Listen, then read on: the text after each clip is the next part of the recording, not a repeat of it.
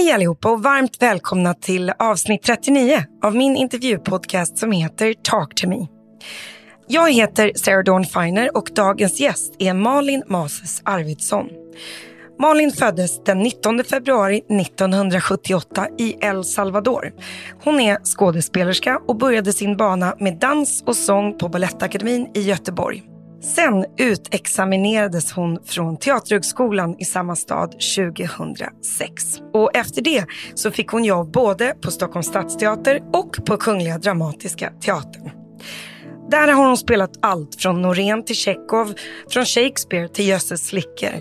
Och sin första tv-roll den gjorde hon 2009. Sen dess har hon hunnit med väldigt mycket. Bland annat att spela Kerstin Holm i alla filmerna baserade på Arne Dahls böcker. I den här intervjun så kommer ni väldigt ärligt och skört att få höra om Malins liv. Vi kommer också att djupdyka i någonting som hon tidigare talat offentligt om, vilket är att hon förlorade ett av hennes barn i magen 3 dagar innan det skulle födas för drygt 3 år sedan. Jag kommer även att dela med mig av en del av min förlossningshistoria och jag har valt att behålla väldigt mycket av Malins ord i den här intervjun, vilket innebär att den är ganska lång. För att jag tror och hoppas att hennes situation kan komma att hjälpa andra. Så om du eller någon du känner drabbats av det Malin har gått igenom så rekommenderar jag er att gå in på spadbarnsfonden.se. Tack snälla för att ni lyssnar och för att ni kommenterar. Hiring for your small business? If you're not looking for professionals on LinkedIn, you're looking in the wrong place. That's like looking for your car keys in a fish tank. LinkedIn helps you hire professionals you can't find anywhere else, even those who aren't actively searching for a new job but might be open to the perfect role. In a given month, over 70% of LinkedIn users don't even visit other leading job sites. So start looking in the right place. With LinkedIn, you can hire professionals like a professional. Post your free job on linkedin.com/people today. Jag hoppas att ni får en fin stund tillsammans med mig och Malin Mases Arvidsson. Hörni, nu åker vi. Talk to me, talk to me. Talk to me, talk to me. Baby, talk to me, talk to me. Ooh, yeah, yeah. Talk to me, talk to me. Talk to me, talk to me. Baby, talk to me, talk to me. Oh, yeah. Hej Malin Arvidsson och välkommen till Talk to me. Tack. Kallar du dig själv för Arvidsson fortfarande? Malin Mases Arvidsson. För att du är gift med en Mases. Ja, exakt så. Det känns för mig bara baserat på namnet att han borde komma från Dalarna. Det stämmer. Ja. Halva kommer från Dalarna. Halva honom. Halva han kommer från Dalarna. Vi pratar om din man. Ja, min man. Som heter? Jesper Mases Berglund. Exakt. Och är regissör. Ja, det är han. Och du är skådespelerska. Stämmer. Vi börjar från början med den ljuvliga frågan. Hur mår du?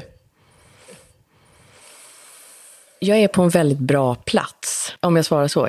Men på den här bra platsen, då kan man må väldigt, väldigt olika. Väldigt, väldigt snabbt. Jag mår olika. Det kan skifta på sekunden ibland. Det känns som att det är också lite tiden vi har levt i ett tag nu. För att allting har varit så skört och nytt. I ditt liv har det varit så i alla fall i ett par år. Men jag tror många av oss andra kanske har känt av det i och med pandemin.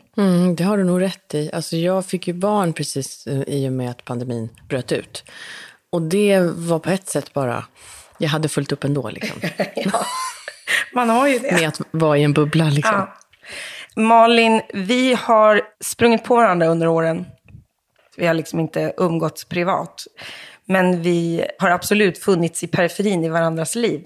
Men vi har egentligen då aldrig riktigt liksom lärt känna varandra. Så det ska bli väldigt roligt att få göra idag, även om jag gör det på det här sättet.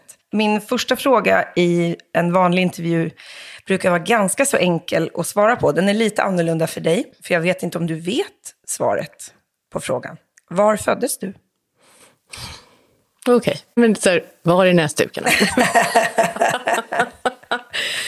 Jag har trott trots att jag föddes i huvudstaden i El Salvador, San Salvador. Men när jag åkte dit tillsammans med Spårlöst special så visade det sig att det kanske inte alls är så. Jag vet ingenting om mina 3 första månader i livet faktiskt. Vad hände efter 3 månader? Då finns det i alla fall bildbevis på att jag finns på ett nunnekloster i El Salvador. Och det var i regi av en organisation som hette Amor el Futuro. Kärlek och framtid. Liksom. Och det konstiga för mig i det här är ju då att så här, jag vet inte vilka krafter som drev den organisationen. Om det var liksom bara rakt igenom goda krafter eller om det var krafter som kunde tjäna pengar på barn också. Den här organisationen hade kontakt då med Adoptionscentrum. I Sverige så vill vi ta hand om barn för vi kan det. Och föräldrar som längtar efter att få barn och de kan inte själva få barn. Och liksom, vi har pratat mycket om det också hemma. Att så här, jag känner liksom inte så här, om någonting har hänt mig, att jag har blivit kidnappad eller vad det än är. Varför jag inte är med min biologiska mamma eller pappa eller familj. Även om det är hemska saker som ligger bakom det så är ingen skugga över mina föräldrar. Min mamma och pappa som jag kallar dem för. Alltså, de önskade sig ett barn och de gjorde enligt konstens alla regler och gick igenom hur mycket som helst för att jag skulle få komma till dem. Jag var ju över där i 2 veckor och rotade och sökte. Jag tror att det finns 38 000 öppna fall och det finns säkert dubbelt så många som inte får hjälp. Liksom. Familjer som har splittrats i El Salvador under det här inbördeskriget som var fruktansvärt. Liksom. Så att väldigt många människor har ju förlorat sina barn respektive föräldrar. Och det var en person på en organisation där borta som heter Probuskeda. De hjälper familjer att hitta tillbaka till varandra. Så de samlar in information och DNA för att försöka att matcha. Jag har ingen match då. Men han var så här, okej, du tror att du har en sanning om vem du är eller hur det gick till. Var beredd på att du kommer åka härifrån med många fler sanningar. Och jag är helt fin med det. Hellre det än inte. Vad var den största frågan för dig när du åkte dit som du ville ha svar på? Jag ville nog bara se mina biologiska rötter i ögonen. Det hade varit hisnande. Jag har liksom tänkt att jag är från Mars. Alltså ibland kan jag bara känna att jag är så konstig. Och det hänger väl också kanske ihop med... För några år sedan, rätt många år sedan, så tog jag tag i saker och ting och fick hjälp med att reda i mitt inre. Och det kom fram att jag hade någonting som kallas för emotionellt instabil personlighetsstörning. Borderline känner de flesta till, men det var det på kliniskt språk. Och när det kom till mig så var det som att jag förstod så mycket. Så otroligt mycket mer om vem jag var. Genom hela mitt liv kunde jag se och förstå. Min lilla flicka, jag kunde förstå allting och vad det var som triggade det här. För man kan ha liksom en känslighet och sen så triggas det igång av olika trauman. Så det var en väldig release för mig att få det. För mig så var det inte så här, och så fick jag ett epitet så blev jag jättekonstig. Nej, tvärtom, verkligen. Jag har känt mig så knasig bara från att jag var typ 8-9 år. Så det har väl pågått liksom. Och där så kände jag också så här, men jag har inte mitt ursprung och det har väl också varit någonting med att inte ha det. Ja, men om man googlar rotlös så kommer jag upp liksom. Hej, fast jag är ju inte rotlös. Det är svårt att förklara det här. För att jag känner att jag har jättedjupa rötter. Alltså otroligt djupa rötter. Jag brukar berätta för kompisar som är adopterade. Det har vi inte kommit till än, men det är du. Ja. Det var så du kom till Sverige, när du var 5 månader. Jag som ser exakt ut som mina föräldrar. Till och med jag gick igenom ett par månader i tonåren där jag var helt säker på att det inte var mina föräldrar. För att det var helt orimligt för mig, som då kände mig helt annorlunda än alla i min närhet, att det här skulle vara mina föräldrar. Och började liksom leta efter sanningar som inte, i mitt fall då, finns. Utan det är faktiskt mina föräldrar. Så jag förstår både den diagnosen, är inte väldigt långt ifrån den själv, och jag förstår den känslan. Men jag tror att vi som har vuxit upp med biologiska föräldrar behöver ju aldrig fundera på tanken, vilka är min mamma och pappa, eller hur ser de ut? Så vad heter dina adoptivföräldrar, dina föräldrar? Mina föräldrar heter Ulla och Gösta. Ulla och Gösta. Minns du hur ni pratade om din adoption när du var liten? Jag fick en bok som hette Miguel, som handlar om ett par som åker över och hämtar en baby som heter Miguel, och den var fantastisk. Och den har de alltid läst för mig, så att jag kommer inte ihåg när de sa så här, nu är jag adopterad, utan det har alltid funnits. Det har alltid funnits att jag liksom kom med ett flygplan, jag kom från ett annat land liksom. Skulle du säga att du kände dig extra älskad för att du hade föräldrar som så gärna ville ha ett barn och valde dig? Eller hade du känslan av att du var lämnad? Eller kanske både och? Ja, precis. Både och skulle jag säga. Jag har ju ett extremt trauma kring att bli lämnad. Det är bara så. Och det har färgat hela mitt liv. Alla mina val, hur jag tänker, alla mina relationer. Och rädslan för att bli lämnad, den är som ett eko, som en tinnitus hos mig. Och det är så tröttsamt. Akta dig för att bli lämnad, du får inte bli lämnad, inte lämnad, du kan bli lämnad. Alltså det är så krävande så att man håller på att bli knäpp faktiskt ibland. Hur visar det sig i ditt vardagliga liv framförallt? Hur visade det sig hos dig när du var barn? Det är så otroligt stora frågor alltså. Och är väldigt intressanta frågor som är skönt att bli ställd. Jag tror att som barn så är det ju liksom att man är... Det är på något sätt som att man hela tiden måste övertyga sig själv om att man är värd att älskas. Och att omvärlden inte kommer lämna dig. Jag tror att som barn så kunde man säkert trigga det där och liksom utmana det. Och säga, ni älskar ändå inte mig. Eller jag är faktiskt inte värd att älskas. Jag är ju faktiskt ett litet jävla monster någonstans. Som inte är värd att älskas. Och dessutom så var det någon som lämnade bort mig. Och så fick ni mig. Ni valde inte mig. Ni fick mig. Titta så hemsk jag är. Och liksom, det här kommer ni inte orka med. Och det var massa sådana saker som man säkert utsatte. Både vänner, familj, inte minst pojkvänner. Alltså det har varit liksom ett evigt... Det är liksom, jag höll även på att utmana mig själv säkert om så här. Jag minns en period i mitt liv när jag var jätterädd för min egen spegelbild.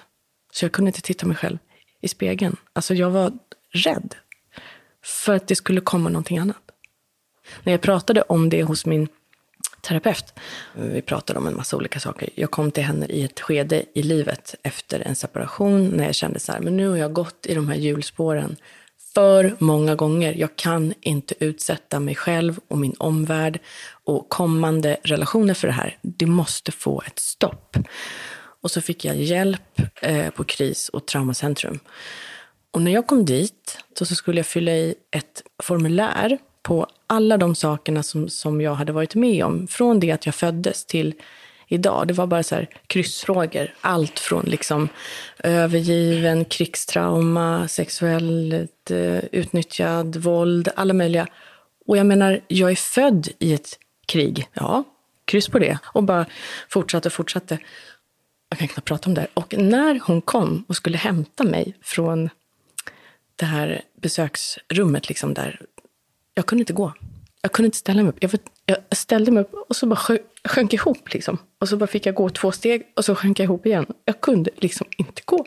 Och jag förstod inte så här att jag hade gått och burit på allt det här. Nej. Jag fattade inte hur det kunde påverka mig idag. Nej. Och sen så påbörjade vi ett jobb. Och efter 2 gånger tror jag så var hon så här, är det ingen som har pratat med dig om emotionellt instabil personlighetsstörning? Jag bara, nej. Hon bara, nej men du är solklar. Det är bara det att du inte är suicidal. Men alla andra saker stämmer väldigt väl överens på dig.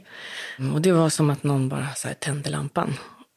Och det som hade varit så kämpigt, det var liksom inte så farligt. Man kunde titta på det och bara vara så här, men jag är ju inte knäpp. Jag är inte sjuk i huvudet, jag är inte farlig. Jag är bara jag. Och det är okej. Så det är extremt skönt att känna till det. Alla de här sakerna, det är nycklar in till mig och in till min kraft. Jag vill inte vara någon annan. Jag vill vara den här, fast jag skulle väldigt gärna liksom vilja kunna mästra vissa saker som ibland kan ta över mig. Liksom. Känslor då. Och det är ju väldigt bra att ha i mitt jobb. Men det är inte så skönt att ha det privat, alltid. Du blev skådespelerska. Resan dit ska vi såklart diskutera. Blev du skådespelerska för att det var skönt att spela någon annan? Eller för att det var skönt att inte vara dig själv? Nej, jag blev nog skådespelare för att det var då jag fungerade. Alltså det var som att då fick hela jag plats. Jag fick använda hela mig. För jag har upplevt att jag har varit för mycket, det har varit för mycket känslor, det har varit för mycket Malin hela tiden. Jag har känt att jag hela tiden har behövt göra mig själv mindre. Intressant svar. Jag förstår vad du menar. Och plötsligt när jag började spela teater så bara fick jag plats. Och det kändes bra. Och då fortsatte jag med det. Jag hade ingen plan på att jag skulle hålla på med teater när jag var liten. Inte ens i tonåren. Alltså, jag gick handel och administration och valde en dramakurs. Och fick IG för att jag kom för sent. Så att jag fick inte komma in. Och då blev jag sur och då fick jag IG. Så att jag skulle inte hålla på med teater utan jag skulle hålla på med dans och sång. Så det var det jag liksom gjorde. Och sen så var jag med i en musikvideo och fick spela teater på ett annat sätt. Och det var som att tända lampan. Och mina föräldrar sa det. Och min bästa vän sa så här: du borde hålla på med teater. Det här ska du göra. Och jag såg det själv och jag kände det själv så här: oj, nu hände någonting faktiskt. Ja, och det var där jag började liksom. Innan det så gick du på Balettakademin i Göteborg då och pluggade musikallinje typ. Var kom de drömmarna ifrån när du var liten att sjunga och dansa? Det finns ju en konstnärlighet i vårt hem. Mamma och pappa har liksom, de är konstvetare och har pluggat teatervetenskap, litteraturvetenskap. Och det är ett hem fullt med böcker och musik. Alltid liksom har det funnits. Men de själva har inte utövat det. Långt senare, när jag kom in på scenskolan, då sa min mamma att hon hade haft en dröm att hon ville söka scenskolan men aldrig gjorde det. Det sa hon inte innan liksom. Jag gjorde liksom mina egna filmer med mina bästa vänner. Vi gjorde skräckfilmer och höll på. Vi har alltid lekt rollspel och rolllekar. Och även tidigt jag kunde gå in i att jag kunde vara kille och de var tjejer. Och vi lekte massvis med olika roller. Liksom, håll på hela tiden. Det har bara funnits alltid i mig. Liksom. Och det här att dansa, men du vet, herregud. Tänk dig den här synen. Jag är kanske så här... Hur gammal var jag när Samantha Fox släppte sin Touch Me? Ja. Men så att jag kanske är 9-10 år, något sånt. Jag kan liksom inte så bra engelska. Men jag står där och dansar med sjalar och mimar till Touch Me på våran släktmiddag. Att folk inte typ dog. Jag förstod inte vad jag gjorde. Jag förstod bara att det var en bra energi. Jag hade bra feeling. Hej, jag ska sjunga touch me now, I wanna feel your body. Det var ju liksom en sensualitet som jag älskade att vara i. Ja. Men jag förstod ju ingenting. Vad det kommunicerade i en vuxenvärld. Nej. Ja, fantastiskt roligt. Fick väl applåder och liksom. Ja, visst. Så det, alltså dans och sång har liksom alltid funnits i mig. Vem var du innan Balettakademin? Vem var du i skolan? För det första så var jag ju huvudet längre än alla andra och fick mens när jag var 9, skulle fylla 10. Så jag var ju utvecklad och jag fick ju jobba på att det inte var så mycket. Men jag var ju jättemycket. Hade jättemycket känslor och hade jättemycket idéer och upptågen. Busfrö. Ja, men alltså jag var ju hängd i rökrutan och folk var ju rädda för mig. De trodde att jag slogs. Jag slogs inte. Nej. Men jag fick ju kämpa med att inte vara för mycket liksom. Men det gick inte. Det är orimligt vad lika vi är. Alltså orimligt. Upplevelsen för mig när jag växte upp med att vara för mycket. I mitt fall har jag trott att det beror på att mina föräldrar inte kommer från Sverige. Att svenskar är mer composed, vad det nu heter på svenska. Är det för att jag är annorlunda eller är det bara för att jag är uppvuxen annorlunda än vad mina kompisar är och har andra referenser? Det är ju en kamp att dölja det där. Ja, och jag har liksom aldrig velat göra det. Om jag känner efter innerst inne så har jag liksom aldrig velat göra det. Jag har liksom velat leva. Alltid liksom. Och har väl gjort det och tagit för mig. Och så har det blivit som det har blivit. Vad hade du för förebilder när du växte upp? Ja. Den första som kom upp i huvudet, det var ju Michael Jackson. Men förebild kanske man ska ta det lite lugnt med då. Det visste man inte då. Nej, men hans musik gjorde att jag fixade min tonår. Helt enkelt. Jag jobbade som Michael Jackson-imitatör. Jag har varit med på TV4. Just det. Det finns typ klipp på det. Jag har inte sett det på jättelänge, men det finns typ på TV4. Och jag har faktiskt även varit förband till Michael Jackson i Tallinn. För jag sjöng en period med Solid Bass. Hur stort var det? Nej, men det var så stort så att jag vet inte hur jag ska beskriva hur stort det var. Men innan den här musikvideon och innan du började känna att du ville söka dig till teatern var du ju faktiskt ute och giggade liksom. Var musikalambitionen då eller var musikbranschen ambitionen då? Alltså nu touchar vi också så himla spännande ämnen. Och det här är kanske knasigt, men det var faktiskt en kommentar från min pappa när vi satt i bilen. För jag lyssnade ju alltid på freestyle och sjöng högt så att alla stördes förstås. Och när man har lurar då hör man inte sig själv och då kan det låta lite falskt. Och min pappa är jättemusikalisk. Så han sa vid något tillfälle, men kan du bara sluta sjunga? Alltså det låter inte bra. Eller det var någon kommentar. Jag lovar dig, han kommer inte ihåg den idag. Och det var säkert en jätteliten grej. Men jag som redan fantiserade om att jag var ett monster och nog inte var så värd att älska och nog inte var så bra någonstans. Det var någonting som gjorde att jag kände så här, jag tvivlade på min sång av någon anledning. Och sen så blev det liksom som en grej som hela tiden var där och spökade lite liksom. Dansa skulle jag göra och sjunga ville jag ju. Men var jag verkligen tillräckligt bra och sådär. Och sen i vevan när jag började jobba med dans så blev jag också tillsammans med Christian Lundin som var producent i Cheiron-kollektivet. Och han skrev ju fantastisk musik. Och liksom han jobbade med Céline Dion och fantastiska artister i källan. Och så ska jag försöka, hej, jag tror att jag också vill sjunga. Eller kanske bara ska gå in i toaletten och stänga. Hi Celine. Men liksom, alltså, så att det blev någonstans här, och ska jag försöka mig på det här som är tillsammans med honom, blir det fel då? Blir det bara pinsamt? Ska jag bara liksom göra, alltså så här, så det blev som någon slags krock i det här som var sorglig på ett sätt, för det hade kunnat gå på ett helt annat sätt om jag hade liksom vågat mer, eller liksom, jag menar, han var ju uppe i sitt liksom, och så det blev liksom också så här, men aha, så är hon tillsammans med honom och så ska hon sjunga då, eller? Alltså så att det blev liksom som att jag blev fråntagen den drömmen för att jag redan var ihop med någon som var så framgångsrik. Det slår ju mig att du faktiskt inte har sjungit och dansat så mycket när du har varit skådespelerska. Alltså de senaste 15 åren, fast du kan det. Ja! Så väntar. därav frågan om det inte var det som var grundambitionen från början. Men då förstår jag att du också har blivit rädd för det. Ja, men lite. Det är ju också ett tag sedan. Det känns ju som att det måste du ju kunna... Ja, men du vet, om du vill nu så jag, kanske du kan testa det igen. Jag vill jättegärna göra det. Vad har du för favoritlåt? Favoриtlåt? Vad sjunger du när ingen tittar på? Ja, jag sjunger allt jag tycker om. Men jag är inte så mycket pop. Min dotter är popsångerska. Liksom så. Jag är ingen popsångerska. Vad sjunger du när ingen tittar på? Svenska visor. Till exempel? Monica Zetterlund. Jag sjunger Cornelis Vreeswijk. Ja. Välj en sång. Men då kom det en spansk låt till mig nu. Oj, det kan inte jag. Nej. Så jag kan inte hjälpa dig då. Det är mitt ex som har skrivit den. Och jag kan ingen spanska, men jag kan den här. Lluvia que no quieren parar, días que no vuelven, soledad. Salgo a buscar, como olvidar, silbando la canción más triste. Me diste tu adiós tiempos atrás. Y nunca volveré a hablar. Och så vidare.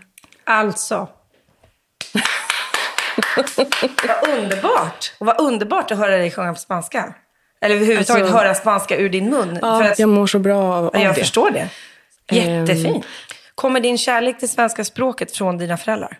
Ja, verkligen. Alltså vi har läst och läst och läst. Och jag har smittat av mig med den, tror jag, på Alfonsina. För hon får alltid höra att Ja, men det är ingen som förstår vad jag säger i min ålder. För jag har en massa uttryck som ingen förstår. Jag älskar det. Fortsätt så. Men när du började söka till scenskolan, kände du att du hamnade i en miljö som du kände igen hemifrån? Med den här tonen, med språket, med konstnärligheten? Ja, 100%.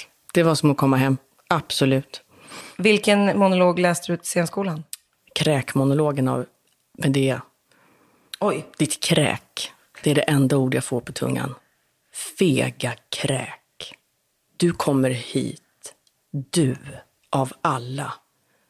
Och så vidare. Jag kan den. Ja, det är väldigt imponerande. Och också inte jättekonstigt om du pluggade den i 3 år. Men jag har ju liksom inte gjort med det sen. Det är en drömroll att få göra henne någon gång. Alltså, 2002 kom du in och du var 24. Under de 4 åren som du gick på scenskolan, var den största drömmen då att hamna på scen? Eller var det att hamna i film och tv? jag kände att min tid här på jorden kände jag att jag skulle göra. Jag skulle vara en person som berättar och genom det hjälpa och göra världen lite klokare. Så här, det var drömmen. Jätteflummigt. Jag vet inte om jag hade någon dröm. Tankar och önskningar och så, men jag har inte drivits av så här, jag ska stå där och jag ska göra det. Nej, men en utav drömmarna när man är skådespelare eller vill bli det är ju många gånger att man vill berätta någonting. Det är ju en drivkraft som är jättestor. Ja, den är så stark så att jag kan liksom inte beskriva. Den är så att gestalta andra personer och liksom få människor att öppna sig upp för andra typer av människor än de själva. För mig är det liksom det finaste jag kan göra. Alltså jag kan det och jag älskar det. Och jag tror att världen blir lite bättre av att man gör det. Men skulle du säga att du förstod det redan då? Att det handlade om att connecta med någonting i dig som skulle kunna connecta med någonting i en publik? Ja, det tror jag. Det tror jag verkligen.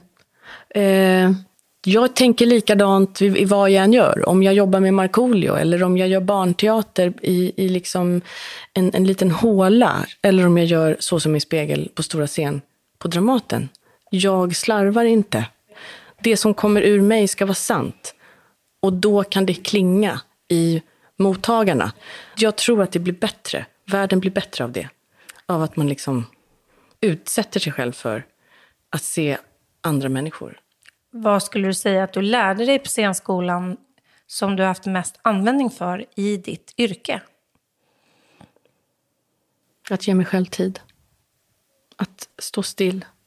Och våga se vad som händer när man står still. Det fick jag med mig. Den saken som jag lärde mig mest de få månaderna jag pluggade teater i New York för några år sedan. För jag har aldrig gått någon scenskola eller så. Var att lyssna. Att vara närvarande. För att det är först då man kan många gånger se vad den andra skådespelaren gör. Och reagera. Istället för att agera i alla stunder. Det var min passus där. Men när du väl tog examen. Hur lång tid tog det innan du fick jobb? Jag fick jobb redan innan skolan var slut. För att jag födde barn under tiden jag gick på scenskolan. Men då fick jag min praktikplats på Stockholms stadsteater under Benny. Och då tyckte Benny att det var en jättebra idé att jag skulle stanna kvar där efter det. Och börja jobba. Och göra Benny Fredriksson som var chef på Stadsteatern. Exakt. Och sen så blev jag kvar där i 3,5 år. Hur gammal var du när du blev mamma? 27, 28. Kändes det ungt att bli mamma då eller kändes det rätt? Rätt och lite ungt, men rätt. Du fick ett biologiskt barn och fick för första gången se ditt eget DNA i en annan människa efter att du aldrig har fått se det. Hur var det? Det var helt mindblowing. Alltså det var fantastiskt att se henne. Det var något som stillades liksom.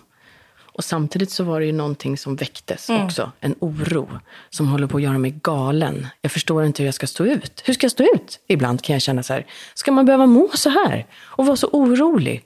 Varför kan jag inte vara lite cool liksom? Jag är så jävla rädd hela tiden för att någonting ska hända. Och sen så hände ju det här med Nika och så också. Så har det liksom... Det vill ytterligare en krydda i så här att man bara... Jag är bara rädd för att det ska hända någonting med barnen liksom. Kände du det även som 27-åring? Eller var du en annan mamma då? Jag var nog en annan mamma då. Det var jag. Men jag har alltid varit väldigt trygg med att lyssna till min inre röst och min inre kompass. Och den har aldrig haft fel. Jag har skitit i att lyssna på den. Och jag gör det än idag. Och det smärtar mig att jag gör det. Även om vissa saker kanske skulle vara jobbiga. Om jag gjorde det så skulle det bli jobbigt en stund. Men sen skulle det inte bli så jobbigt sen. Hur funkar din inre kompass med regi? Väldigt bra skulle jag säga. Jag älskar att bli regisserad.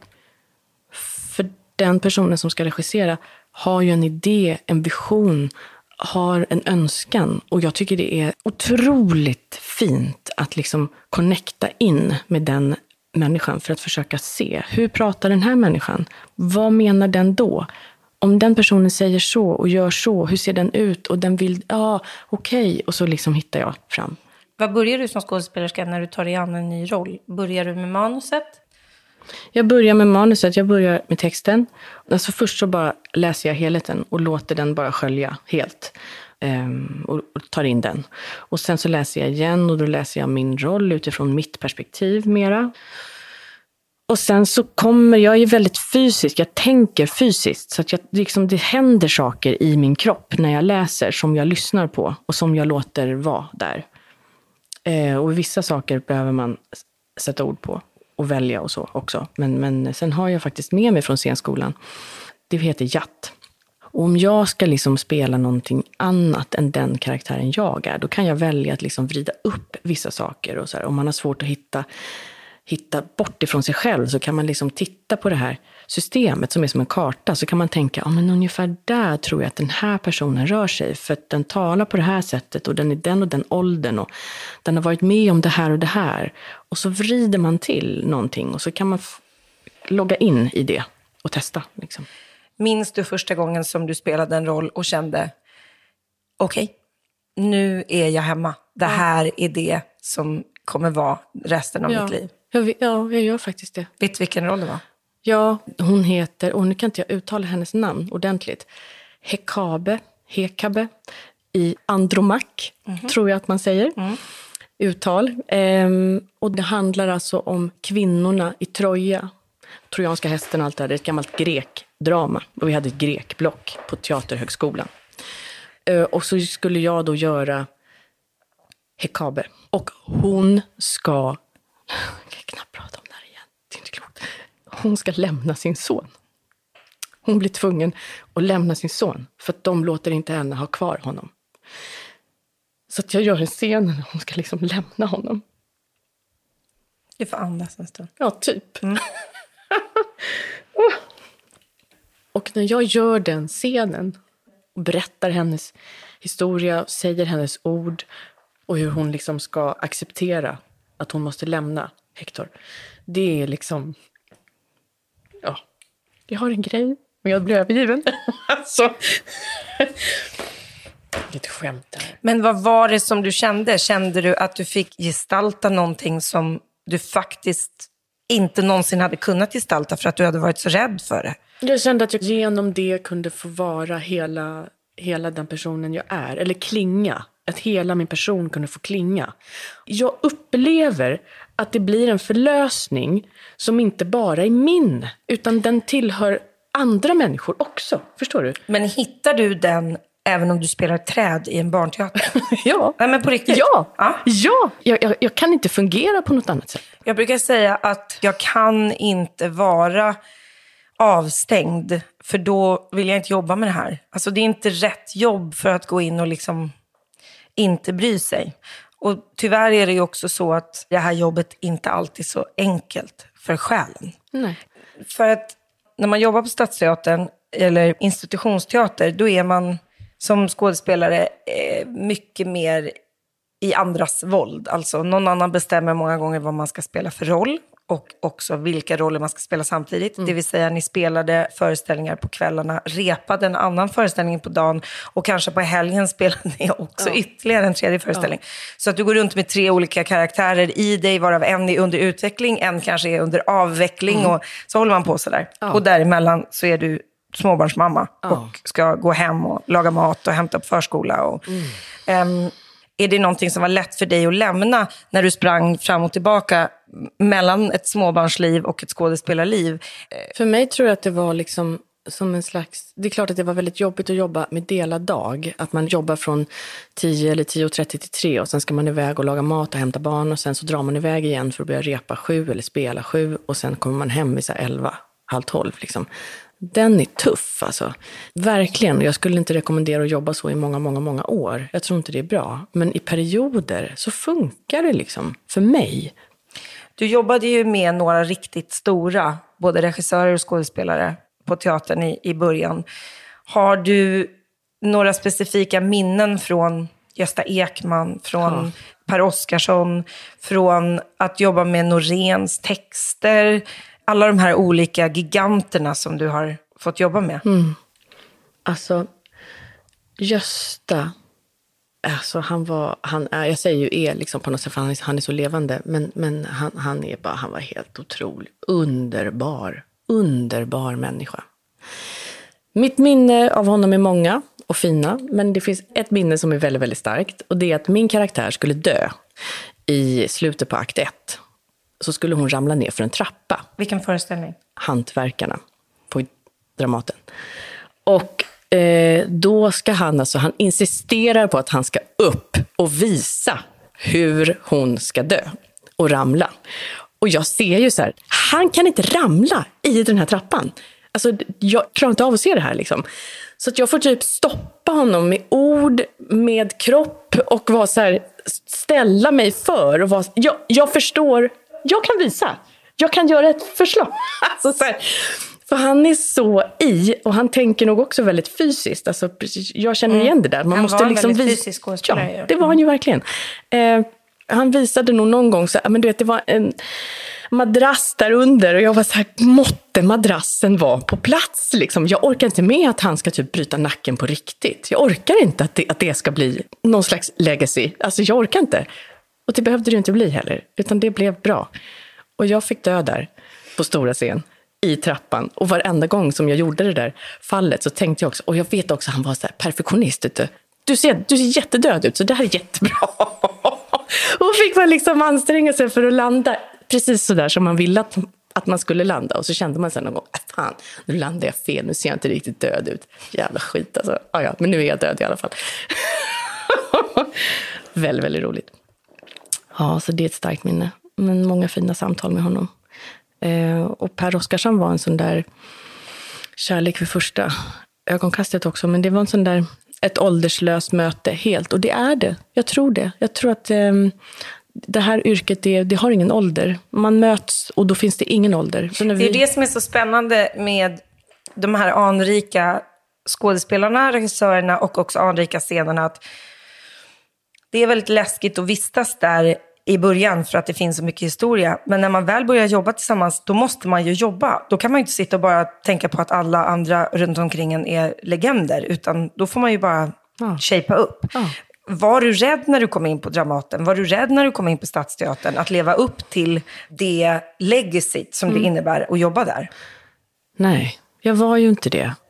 Jag har tänkt att jag bara ska göra mitt bästa och göra det som jag är där för att göra. Och jag tycker det är så roligt så att jag gör det.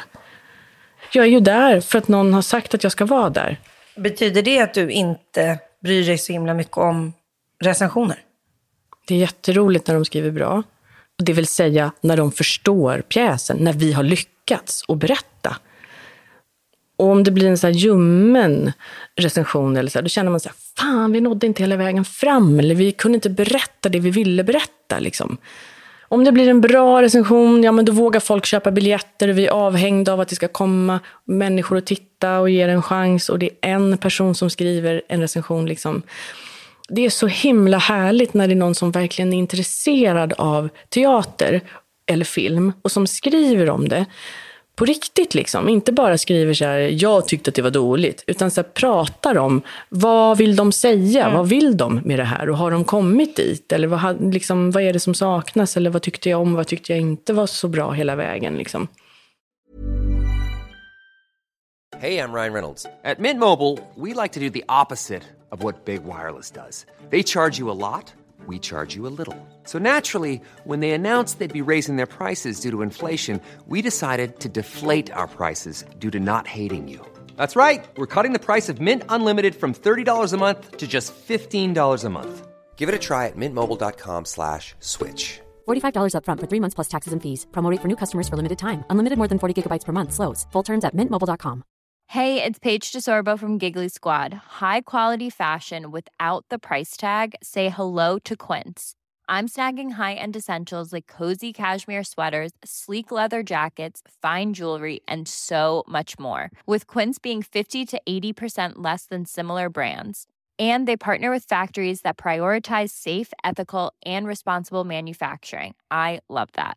Luxury quality within reach. Go to quince.com/style to get free shipping and 365-day returns on your next order. Quince.com/style. Hur hanterar du avslag? Det här yrket består ju av väldigt många nej.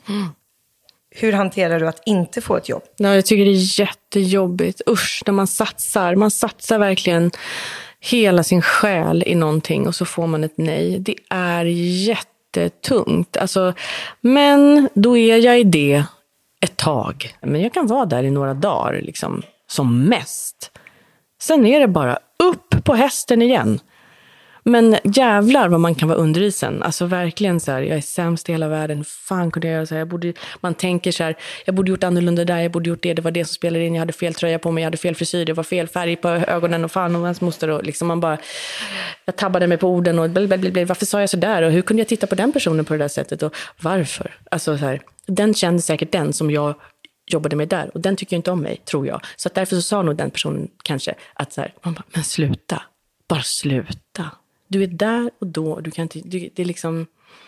Jag försöker också tänka att det är så mycket som spelar in. Det är så många som ska tycka och tänka. Det är producenter och regissörer. Och det är så många saker som ska klaffa. Så att oftast är det inte så här, ja men hon var bäst för rollen. Utan det är så här, ja men det passar bra för den och med den och dens schema och bla bla bla bla bla. Du ska ha en jäkla tur om det är så att de väljer att sätta en serie utifrån dig.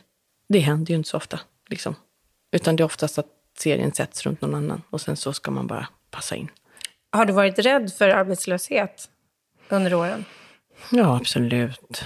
Absolut. Rädd för arbetslöshet. Snarare, ja, men det har jag kanske varit då. Att man är rädd för att inte bli vald.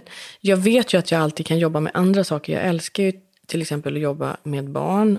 Gärna inom autismspektrat tycker jag är jättespännande att jobba med.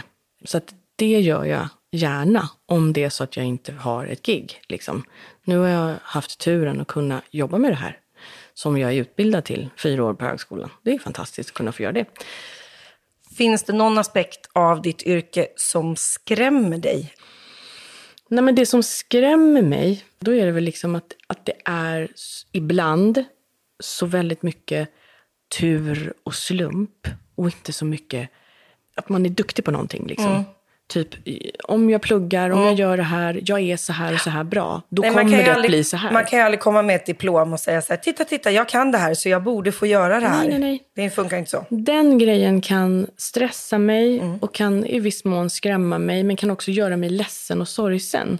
För att det är så mycket upp till andra, till slumpen. Och det är därför jag gläds med de som nu drar igång allt från Josefin Bornebusch, Alexandra Rappaport som driver sina egna bolag, som bara skriver, Amy, du kan inte Testemon, ja. Tack. Som liksom bara skriver sin egen jävla serie, spelar huvudrollen och regisserar. Bam, så färdigt. Så det är ju en otrolig inspiration i att liksom inte fastna i att man måste bli vald eller vem ska bestämma vilken historia jag ska få berätta, och att man faktiskt kan påverka det.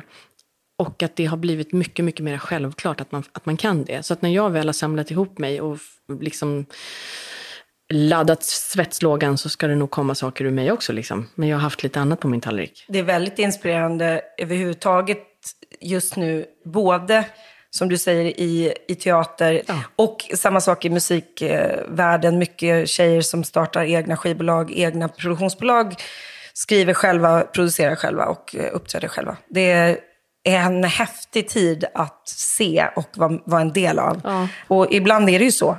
Vissa av oss ska berätta historier, skapa historier. Andra utav oss ska gestalta historier. Och alla är på olika platser i livet när de gör de här grejerna. Ja, men om jag kan få vara en människa som kan berätta. Som kan ta de här orden och få de här banala orden att upplevas som om man känner det för första gången. Då är jag lycklig. De senaste åren har ju du jobbat otroligt mycket med film och tv. Vilket ju är ett annat sorts skådespeleri. Men min fråga kommer utifrån att jag skådespelade en dag i Arnedal som du har gjort otroligt många år.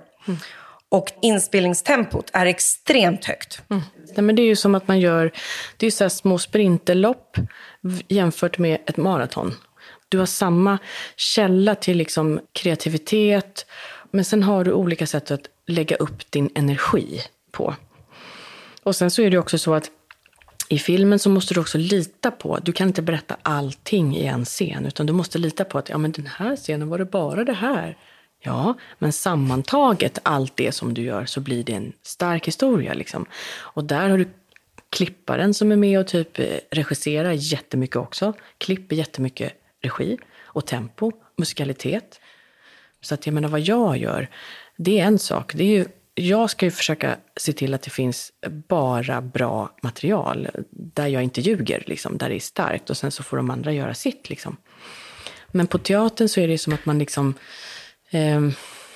man jobbar på ett annat sätt. Men det är fortfarande samma typ av källa. Liksom. Och jag älskar bägge. Det som är roligt med film och tv är att det oftast når en större publik.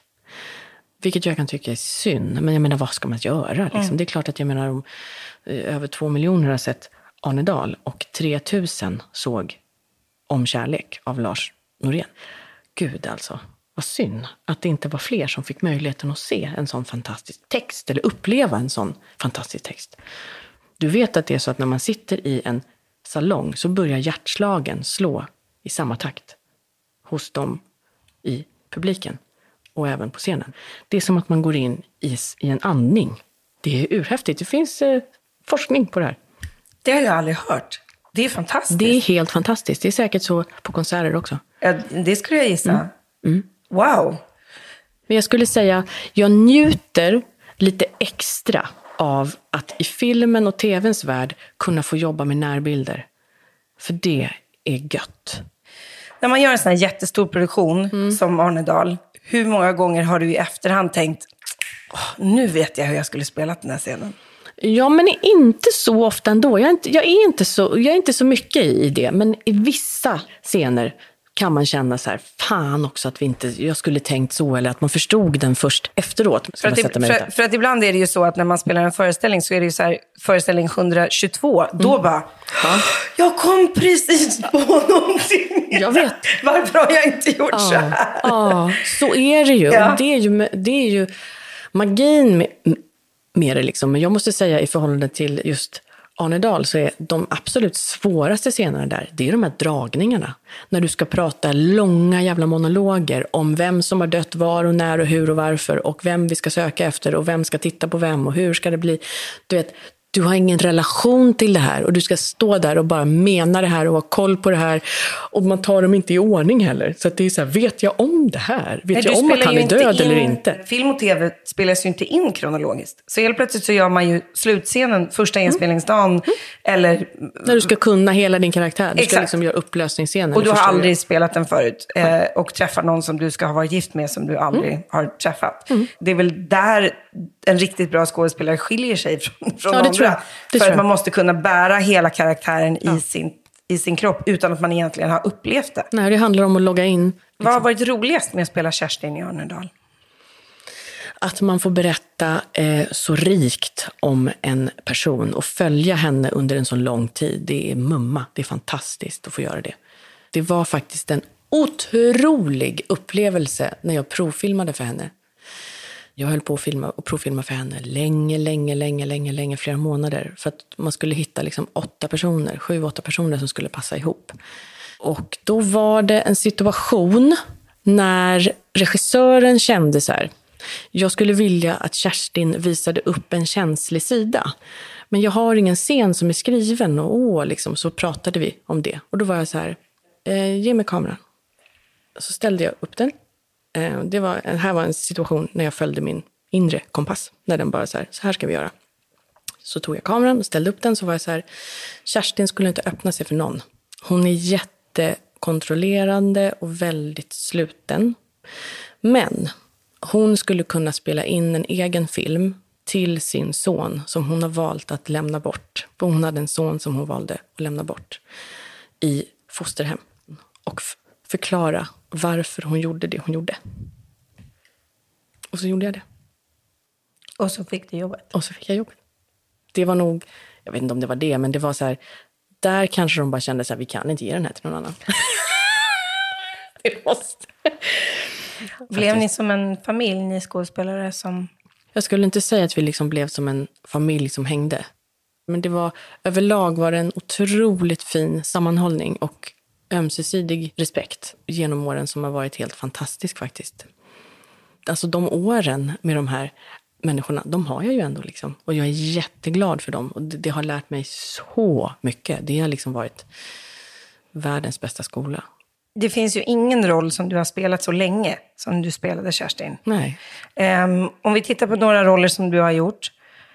Vilken roll skulle du säga definierar dig som skådespelerska? Men gud. Ja, nej men jag tycker liksom att alla roller jag har gjort är ju någonting som definierar mig på något sätt liksom. Men det är klart att det var ju väldigt, väldigt spännande att göra till exempel Karin i Så som i spegel för scenen. Det var jättespännande att gå in i en person som har schizofreni. Att gå in i den liksom typ av gränslöshet som jag också kan känna igen mig i. Liksom att utforska den på ett så säkert sätt som man ändå gör när man gör det så här. Vad är det roligaste som du har fått lära dig för att spela en roll? Hantera pojar. Vad är det? Det är så här... Du sitter och viftar med händerna i en podd. Det är sån här i en cirkus. Men det är så här, du har liksom det som bollar längst ut på typ så här snören. Ja, på ett snöre. Mm. Ja. Och så kan man göra olika saker med dem. Vem skulle du spela som gjorde sånt? Jag spelade Claire i Melancholia. Den äldsta systern. Och de här pojarna var hästar. Så när vi red så körde vi poj. Och det dunk. Så det var du tvungen att lära dig? Det hade du aldrig gjort tidigare? Det var jättekul. Skulle du kunna göra det idag? Om du... Absolut. Vad har varit svårast att lära sig? Spela dragspel. Är det sant? Ja. När behövde du lära dig det?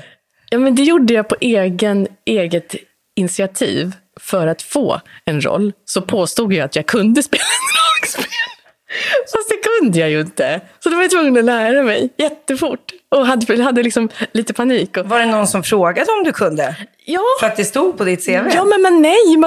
Man anmälde sig så skulle man kunna... Det var liksom ett utav dem att man nog gärna skulle spela dragspel. Och sen så sa jag att men det kan jag. Det löser sig om jag får det. Och så fick jag det. Och då var jag ju tvungen att liksom... Alltså, det var inte så att hela pjäsen byggde på att jag skulle spela dragspel. Klarade du det då? Ja. Jag klarade det. Jag klarade av att lära mig liksom de låtarna. Det är ju jätteroligt. Det är jätteroligt. Vilken tur att du hann gå hem och lära dig att det inte var en filmdag. Du vet, en del av mig är verkligen fake it till you make it. Alltså det är bara att köra på. Hur funkar livet som skådespelerska? Tror du att du hade klarat av ett vanligt jobb, 9-5 jobb? Eller mår du bra av att det är olika hela tiden? Frilanslivet? Jag mår nog bra av att det är olika saker som händer på jobbet som är oförutsägbara på ett sätt. Det tror jag att jag är på något märkligt sätt är beroende av alltså för att trivas. Jag har funderat på vad man skulle kunna jobba med annars. Ja, men ambulansförare skulle jag kunna vara. Skulle jag trivas? Det är också något nytt hela tiden. Hela tiden nytt. Du vet inte vad och du räddar liv. Du är liksom på liv och död. Jag vet att det låter jättetöntigt och jättekonstigt, men för mig är mitt jobb också det. Jag kan inte hålla på med det här om det inte är på liv och död. Ja, så säger någon, ja men det är bara ett jobb och jag är bara roligt. Ja, men det var bra för dig. Men för mig är det på liv och död. Jag tror att för vissa människor så är det här yrket, oavsett om det är skådespeleri eller musik eller någonting, det är väldigt mycket på liv och död för att vi väljer det och väljer att jobba med det för att vi vill känna allt det här. Och det är det som är vårt bränsle. Och för vissa människor så är det ett jobb och de använder det på annat sätt. Och det är också okej. Och jag tror att yrket består av de två olika sorters människorna. Och när de kommer samman, de som kan se det lite mer som ett yrke och de som ser det lite mer som ett kall, då blir det ganska bra konst, tror jag. Vi är lika där, du och jag. Att det är mycket som är på liv och död i vårt liv.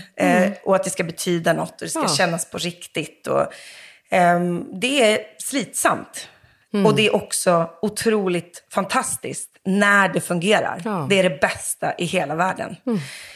Jag har vetat ganska länge att jag ville intervjua dig. Men jag frågade inte för 6 månader sedan för att jag var gravid då. Och nu har jag fött mitt barn och visste att jag klarar av att prata med dig om den resan som du har varit med om. Du har gjort någonting otroligt modigt. Du har berättat om din otroligt tuffa mammaresa. Du har varit väldigt öppen med någonting som de flesta människor aldrig pratar om. Och det har läkt många människor och hjälpt många människor och säkerligen varit otroligt tufft. För att barnafödande är på liv och död. Jag vet det nu på ett jättetungt sätt och personligt sätt. Och jag tror att det är också därför jag är så mån om att jag vill prata med dig om det. För att jag tycker att du har varit så stark i någonting som jag verkligen inte vet om jag skulle klarat av. Even when we're on a budget, we still deserve nice things. Quince is a place to scoop up stunning high-end goods for 50 to 80% less than similar brands. They have buttery soft cashmere sweaters starting at $50, luxurious Italian leather bags, and so much more. Plus, Quince only works with factories that use safe, ethical, and responsible manufacturing. Get the high-end goods you'll love without the high price tag with Quince. Go to quince.com/style for free shipping and 365-day returns. The secret to visibly firmer, summer-ready skin is here. Osea's #1 best-selling Andaria Algae Body Oil. Clinically proven to instantly improve skin elasticity and transform dull, dry skin to silky, soft, and unbelievably glowing. Rich yet never greasy, Andaria Algae Body Oil is formulated with sustainably sourced seaweed to help replenish the skin's moisture barrier and 7 nourishing active botanical oils for results you can see and feel all over. The best part? Its signature scent. A blend of freshly squeezed grapefruit, cypress, and mango mandarin transports you to sun-kissed summer days. This all-natural scent is unforgettable. Everything Osea makes is clean, vegan, cruelty-free, and climate-neutral certified, so you never have to choose between your values and your best skin. Get healthy, glowing skin for summer with clean, vegan skincare from Osea. Get 10% off your first order site-wide with code GLOW at OseaMalibu.com. That's OSEAMalibu.com, code GLOW. Du sitter här idag som mamma till 3 barn. 3 döttrar, varav en av de döttrarna inte lever. Vad var det som hände när du skulle föda Nike? Hon dog i min mage 3 dagar innan hon skulle komma. Innan hon hade beräknat födelsedatum. Vad skulle du säga är första ögonblicket under graviditeten när du började känna att det kanske inte var, att allting kanske inte stämde? Jag kommer ihåg det väldigt, väldigt tydligt. Jag var på bio själv. Satt ensam i salongen också. Det var bara jag. Jag bredde ut mig, liksom, hade benen jättehögt upp och brett isär. Och liksom, jag skulle föda om en vecka. Liksom. Och kände tydliga, starka sparkar. Varav en var väldigt, väldigt stark. Pang. Och så fick jag lite smärta, typ som menssmärtor. Och tänkte, oj, nu sätter det igång. Nu kanske det startar. Sen blev det stilla. Sen blev det inget mer. Sen var det tyst. Och där, efter det så kände jag så här, det är något som inte stämmer. Det var en situation som var så speciell. Den var så den var avvikande, helt enkelt. Och sen så, dagen efter, jag var så inställd på att allt var bra. Och det kan man ju vara när man har sett ett ultraljud på måndagen och allt såg bra ut. Men en ultraljudsundersökning är där och då i den sekunden. Sekunderna efter kan det förändras. Veckan efter kan det förändras. Eller inte. Men jag tänkte inte så, utan jag tänkte, men det såg ju så bra ut i måndags. Allt är lugnt. Ja. Så där förstod jag. Då började jag ana att någonting inte stämde. Men jag var fortfarande så kvar i att det kunde ju inte vara någonting som var fel. För allt såg ju bra ut och hon skulle ju komma nu. Hon var ju klar. När åkte du in till sjukhuset för att se om det var någonting som hade gått fel? Här kände jag på fredagen att de här sparkarna, det är nog sista gången som jag verkligen kommer ihåg att jag kände henne. Sen åkte jag faktiskt in, om det var söndagen eller om det var måndagen. Jag typ förträngde det, men jag tror att det var måndagen. Så pass länge. Så det kan faktiskt hända att hon var död i min mage längre. Att hon kanske var död 4-5 dagar till och med i magen. Det kunde man se också på hennes hud. Det syntes liksom att hon hade varit död ett tag. För att man ser det liksom. Men då låg jag liksom... Magen var helt stum och hård. Stenhård. Och så låg jag och tittade på... Faktum är att jag låg och tittade på en sån här video där, Ricky Lake pratade om att föda. För hon har pratat väldigt mycket om att föda barn. Och så bara började jag störtgråta och bara kände så här, det är någonting som inte stämmer. Det är någonting som inte stämmer med mig. För då låg jag på sidan och var så här, nu vill jag faktiskt få kontakt med henne liksom. Ingenting. Och då åkte vi in. Ja. Och vad händer när man åker in och de sätter på det där bältet på ens mage och det inte är några hjärtslag? Ja, det är så jävla hemskt. De letar ju. Och men väldigt, väldigt snabbt så blir det ju så här, okej, sitt kvar. Och sen så går de och hämtar liksom en doktor. Och sen så kommer det in alltid 2 stycken doktorer för att liksom verkligen dubbelkolla. Och väldigt, väldigt snabbt så kunde de se och visa upp för mig att här ser vi hjärtat och hjärtat slår inte. Det var bara att säga för dem, rakt ut bara. Det fanns ju inget annat sätt att säga. Det finns inget annat sätt att säga det här på än att säga det bara rakt ut. För jag ligger ju där och är där och ser skärmen. Det är bara att säga det liksom. Så det var en utomkroppslig upplevelse faktiskt. Hade du det på känn när du åkte dit? Att det kunde vara så allvarligt och så hemskt? Eller hade du inte gått dit i tanken? Det fanns någon liten ton av herregud alltså. För det var så pass konstigt att den var så pass stum. Så jag kände så här, fan det här är illa. Jag tror inte att jag tänkte så långt som att hon faktiskt skulle vara död. Men kanske ändå. Så att jag var tvungen att ringa till Alfonsina. Din äldre dotter? Ja. Och som då mina föräldrar var tvungna att hämta upp. Hon hade precis spelat cello och var klar. Och jag skulle hämta upp henne från cellon. Vilket jag ju inte kunde göra. Och jag kommer ihåg hur jag sa det också. Jag sa bara, hon är död. Jag sa bara, Nike är död. Och hon kunde inte förstå först. Jag kommer inte ihåg vad hon sa lite grann. Men sen så plötsligt så sa hon bara, så det blir ingen Nike. Och då sa jag, nej, det blir ingen Nike. Det var på något sätt då jag också förstod att det faktiskt inte blir en levande Nike. Då är barnet kvar i din mage. Det som händer nu och det som du har gått igenom, det är inte bara typ min värsta mardröm, men det är någonting som man väljer att göra för att det ska vara läkande för både mamman och kroppen och barnet. Och det är att du behövde föda ut din döda dotter. Visste du det, att det är så det går till, och varför ska man göra det? De tog väldigt väl hand om mig och oss. De var väldigt, väldigt pedagogiska, väldigt lugna och väldigt tydliga på Danderyds BB. Och de förklarade vad som skulle hända steg för steg. Flera gånger upprepade de sig såklart. Liksom.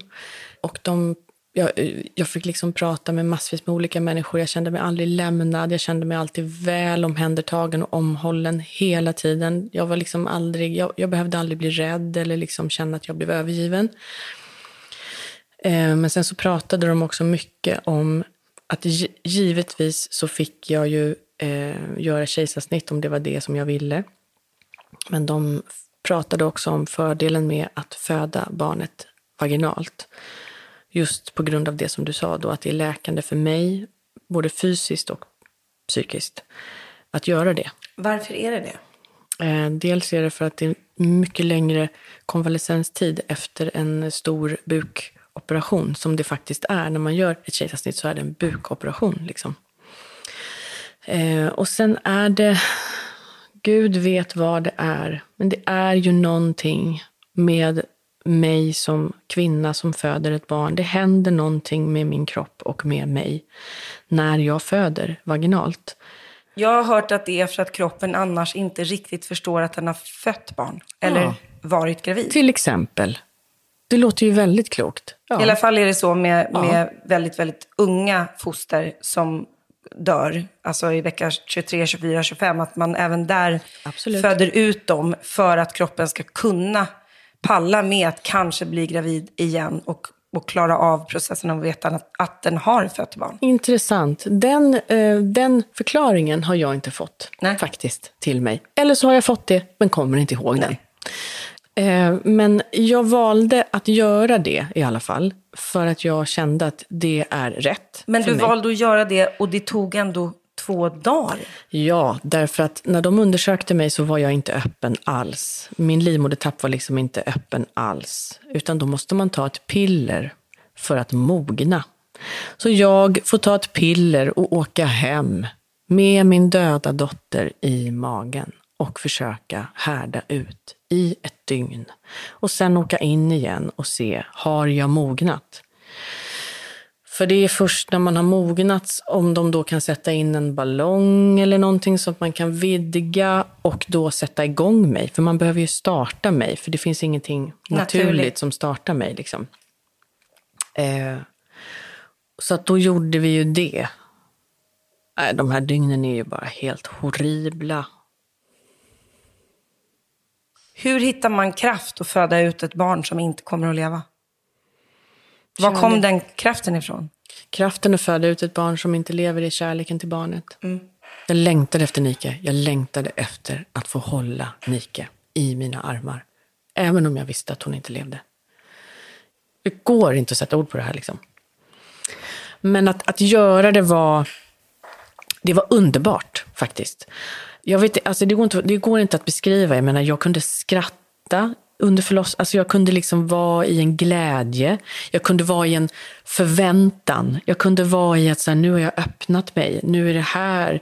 Nu är utdrivningssked. Alltså förstår du, jag var i det här ändå. Men jag fick ju väldigt mycket bedövning. Alltså jag kunde ju då var de så här, du kan ta hur mycket bedövning som helst. Därför att det här barnet lever inte. Så det kommer inte ta skada av det här. Utan du ska bara ha så lite ont som möjligt, men ändå vara så mycket med som möjligt för att få uppleva det här liksom. Och sen måste jag säga också att jag hade ju en doula med mig.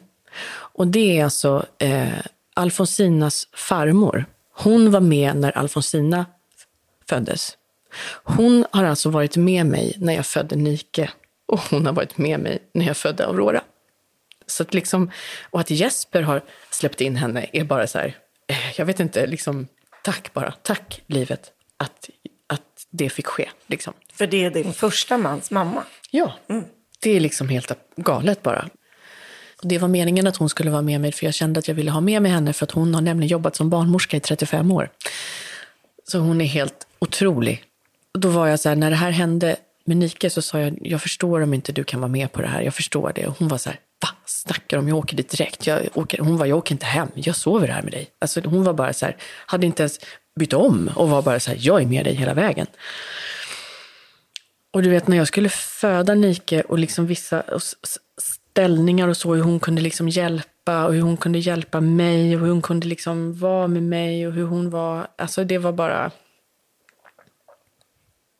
att det blev så vackert var också väldigt mycket tack vare henne liksom. Men du vet, när hon var så här, nu ser jag huvudet och liksom allt det här. Det var lycka. Det var lycka i det också. Liksom. Och när hon kom ut ur mig och jag fick henne i mina armar, det var lycka. Jag kan inte säga något annat än att det var lycka att få se henne. Jag var stolt. Jag är stolt över henne. Jag bara saknar henne bara. Saknar henne. Och jag tror att man känner olika därför att min man säger inte de orden att han saknar henne. Han säger andra saker liksom. Men det är ju för att jag kände ju henne. Hon var ju i mig. Jag kände ju hennes temperament. Vi satt ju ihop på ett helt annat sätt. Så han känner ju en helt annan smärta av att inte få ha känt henne liksom. Som var fruktansvärd också. Men han det var ju hans första barn. Det var hans första barn. Och han var liksom inte varit säker på om han liksom skulle skaffa barn och om man klarade av det. Och det har varit en väldig resa för honom på många andra sätt också. Så att det här var liksom det var också hans individuella hemska resa. Ja, för det är ju väldigt olika såklart. Det är ju olika för föräldrarna oavsett. Ja. De kommer aldrig förstå oss och vi kommer aldrig förstå dem. Nej. I just en sån här process. I och med att det är vi som bär barnet. Men jag var så tacksam över att jag vet att människor kan reagera väldigt olika. Men i mitt fall så var det liksom mina föräldrar kom. De ville titta. Alfonsina kom. Våra närmaste vänner kom. En väldigt nära vän till oss kom och tog bilder på oss och på Nike. Så vi har det kvar liksom. Och det kändes som att jag verkligen fick vara liksom nyförlöst mamma. Även om jag inte fick liksom en flagga som man får när man föder barn. Ett levande barn. Så fick jag massa andra saker liksom. Och de på sjukhuset var också helt... Det går inte att beskriva. Men jag var väldigt i ton hela tiden. Och jag har varit det under hela den här resan med Nike. Så har jag bara följt mina behov, min kompass, vad jag behöver. Jag skiter i vilket. Liksom. Jag bryr mig inte om vad människor tycker och tänker om mina behov. För det var så starkt för mig att det var så här. Jag behöver tid med henne så här. Jag behöver gräva hennes grav. Jag behöver sänka ner henne. Jag behöver skjuta in kistan. Såklart, de här känslorna var mina. Sen var jag alltid så här, vill du följa med? Vill du göra det här med mig? Jag har inga krav på min man om att han skulle vilja samma sak som mig eller känna samma sak som mig. Men jag var väldigt, väldigt tydlig med att det här känner jag och jag kommer att behöva göra det här för att jag ska överleva det här. Typ så. När man väntar barn så finns det ju en massa boa in-prylar som man gör. Nesting kallar jag det på engelska. Man köper vagn kanske och man köper ett babyskydd och det finns någon spjälsäng som man kanske har hunnit sätta upp. Hur kommer man hem med ett dött barn i magen och ser de här sakerna som man har köpt? Jag åkte hem vi sov hemma hos Auroras farmor, om jag minns det rätt. Nej, vi sov på sjukhuset. Vi fick sova där, men vi åkte hem till farmor och var där en stund och fick lite paus och fick lite soppa. Så här, hur äter man? Alltså så här, hur existerar man? Alltså det är en utomkroppslig upplevelse som man går in och ur i hela tiden liksom, för att man är ett kärl. Och man går runt och bär på någonting som är dött. Det är också så absurt så att ibland så vill man ju bara springa bort bara. Man vill bara dö typ. Man vill bara stänga av. Men så att jag åkte inte hem.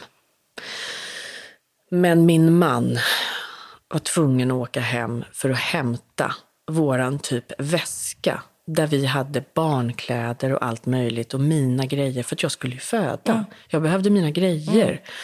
Och vi behövde också kläder till henne för vi ville klä henne när hon kom ut liksom. Och jag kommer ihåg att det var snöstorm. Och han har berättat om den här resan. Det var nog den värsta resan han har gjort i hela sitt liv. Han bara skrek liksom på vägen hem. För att han var tvungen att åka hem och gå in i vårt hem och hämta den här väskan och sen åka tillbaka till sjukhuset. Jag förstår inte hur han klarade av det liksom. Jag förstår inte hur han klarade av att köra i snöstorm och hämta den här väskan ute på Rindö och sen åka tillbaka. Alltså det är bara för mig helt... Jag kan inte förstå. Nej. Men det var bra att han gjorde det därför att vi hade massvis med saker där som vi behövde liksom och ville ha. Som vi hade förberett liksom. Hur länge var ni kvar på sjukhuset? Jag tror att vi var där. Jag hade nog längre behov än vad min man hade. Och jag var hela tiden väldigt öppen med att inga krav. Det var liksom så viktigt för mig att jag kräver inte av dig att du ska känna som jag eller ens vilja vara här lika länge eller lika mycket som jag. Han var med mig. Men han hade inte, alltså på riktigt, alltså, jag kände inte att han måste liksom. Jag kände inte så. Jag kände bara, jag behöver det här. Det var så tydligt i att jag liksom, det var bara en liksom, man är så ensam i en sån här process liksom. Jag var kvar, vi var kvar ungefär 5-6 dagar skulle jag säga. Det är väl också så att när man lämnar sjukhuset så tvingas verkligheten komma i fatten. Och när man stannar så är man ju fortfarande kvar i... Ni kanske kunde få träffa henne eller hålla i henne igen. Jag hade henne hela tiden. Du hade henne hela tiden. Det finns någonting som heter kubitus. Den är alltså, det är som en isvagga som är framtagen av en kvinna. Ingela Rådestad som också är forskare. Mamma själv till änglabarn. Hon har tillverkat de här så att man kan ha barnen med sig. Förr i tiden så var man tvungen att lägga in barnen i kylar. Liksom. Men det behöver man inte nu. Och sen så kunde jag lyfta upp henne ur vaggan och ha henne liksom. Och det sjuka är att man har ett behov av att stoppa om. Av att omvårda, av att ta hand om. Även om hon inte lever så finns det någonting i det som är så läkande att få umgås med sitt barn. Speciellt en stund som jag minns så starkt och som också är så här, jag kan förnimma hur det skulle kännas om hon hade funnits och levt. För då hade jag henne på sängen. Jag tror att min man låg på ena sidan och jag låg på andra sidan. Och sen höll jag Nikes hand i min. Och så somnade jag till en stund. Och när jag vaknade, då var Nikes hand varm. För att jag hade hållit i handen. Så handen var varm. Sådana liksom stunder är så här som man bara... Det går liksom inte att beskriva. Men hela den liksom resan och jag liksom fick vara med hennes lilla kropp och liksom ha mina händer på henne och meditera med henne och vara i energi med henne för att kunna släppa henne.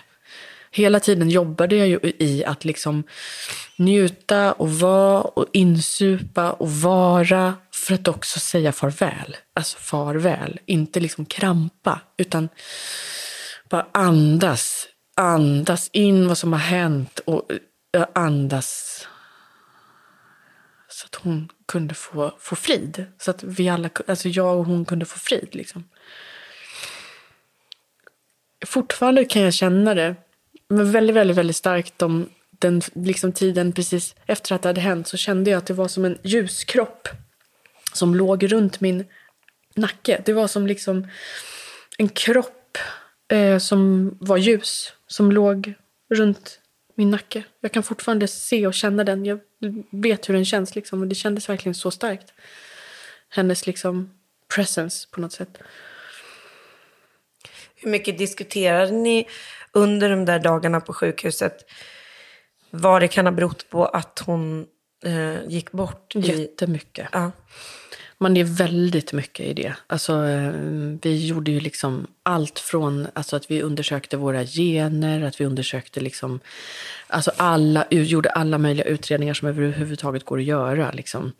Och vi har bara fått fram några indikationer på vad det skulle kunna vara. En dold graviditetsdiabetes, underutvecklat ställe, precis på det stället där navelsträngen och moderkakan, alltså precis där och där kan man se att det är utvecklat. Och då betyder det att Nike inte fick tillräckligt mycket syre.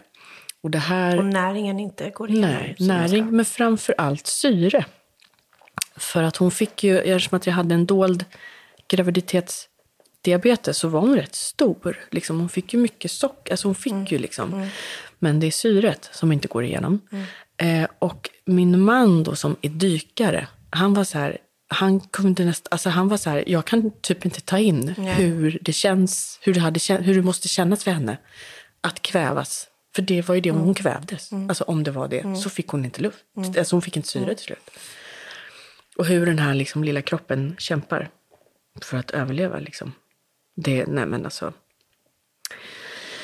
Ja, så att det var massa indikationer, men det var liksom inget fel på henne. Det var ju det vi kom fram till, för att det var inget genetiskt fel. Det var inga fel på Nike. De här månaderna efteråt, när människor frågade om det eller ville prata om det, eller att själv prata om det medialt eller även bara med vänner. Hur påverkade det dig i din vardag? Jag skulle säga att man pendlar fram och tillbaka, i alla fall jag. Jag kunde liksom pendla. Alltså det var ju alltid där. Det är alltid där, som en färg. Alltså här, hon inte finns. Sen går man liksom mer eller mindre in och ut ur sorgen, om man säger så. Man kan vara liksom helt upp. Alltså helt så att man inte kan prata för att man är så ledsen. Och sen kan man liksom gå och handla och göra saker. Och jag har ju faktiskt ett barn här som finns och som behöver sin mamma och som behöver fungera liksom. Så det hjälpte ju också till att hålla sig kvar vid någonting liksom. Och, gick ni i terapi? Ja, absolut. Alltså det kommer vi nog liksom fortsätta med i perioder liksom länge. Jag tror att vi behöver det. Egentligen tror jag att alla människor behöver det. Det är som att gå till doktorn. Alltså det är inget farligt att gå i terapi. Tvärtom, det är jättebra. Men när man går igenom en sån här grej och faktiskt är så pass olika som jag och Jesper är, då behöver man det. För att inte gå sönder. Och för att också få hjälp att bli hörd. Liksom. För ibland är det som att man liksom försöker kommunicera någonting. Och sen så har man så ont själv så att man inte riktigt hör vad den andra säger. För att man inte, alltså det är bara, ibland kan det vara svårt liksom. Jag kom på att jag ville säga det som du sa tidigare. Hur det här påverkade mig i min vardag. Att prata om det så mycket.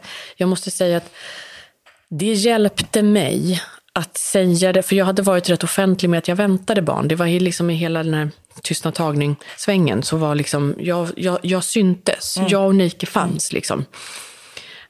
Och jag kände så här, om jag inte berättar det här nu, då kommer jag tvingas att uppleva det här flera gånger. Då kändes det liksom 1 miljard gånger bättre att säga det högt så att alla vet. Och sen kan man ta det därifrån. Jag har inte, men det är det där med att liksom behöva berätta någonting för någon som inte vet igen och igen och igen. Men att prata med någon som vet. Inga problem. Alltså, det var som att jag liksom... Hon fanns då. Ännu lite mer på något sätt. Det var som att hon inte bara fanns hos mig. Hon fanns faktiskt. Hur mycket gick du igenom en process av... Hade jag kunnat göra någonting annorlunda? Mycket. För mig har det funkat att acceptera. Jag är nog så som person att jag accepterar och hittar lösningar för att gå vidare. Hela mitt väsen funkar så. Hur tar jag mig vidare i det här? Var är framkomligheten? Var kommer jag igenom? Och i det här fallet var det bara, jag behöver acceptera att det här har hänt. Sen kan man älta så här, varför kunde jag gjort saker annorlunda? Och det måste man ju få ge sig själv liksom. Men till syvende och sist när man börjar förstå då att så här, ja, men det är inte att jag har ätit något, eller det är inte att jag har legat på ett visst sätt, eller det är inte att vi gjorde si eller så, det var inte det att vi bråkade, det var inte det att jag liksom skrek och blev arg och förbannad. Eller liksom, alltså det är liksom 1001 saker som man tänker att man kan ha gjort.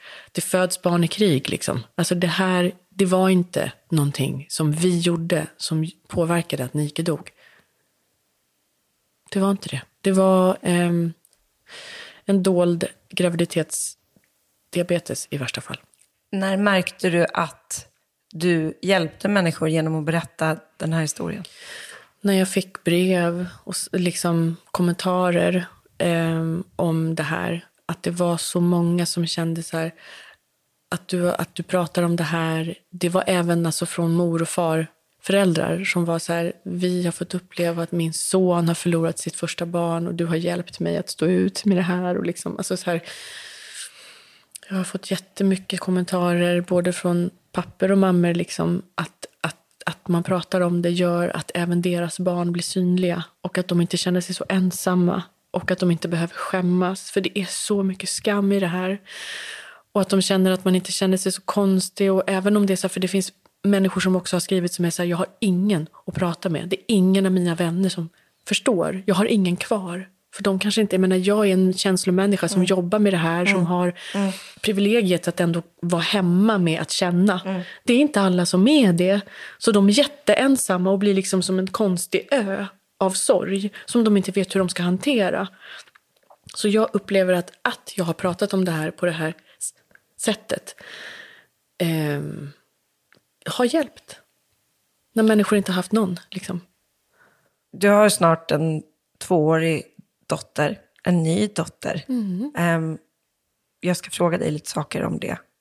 Och innan det så ska jag berätta det jag har berättat för dig innan den här intervjun. Och det är hur du hjälpte mig i min graviditet.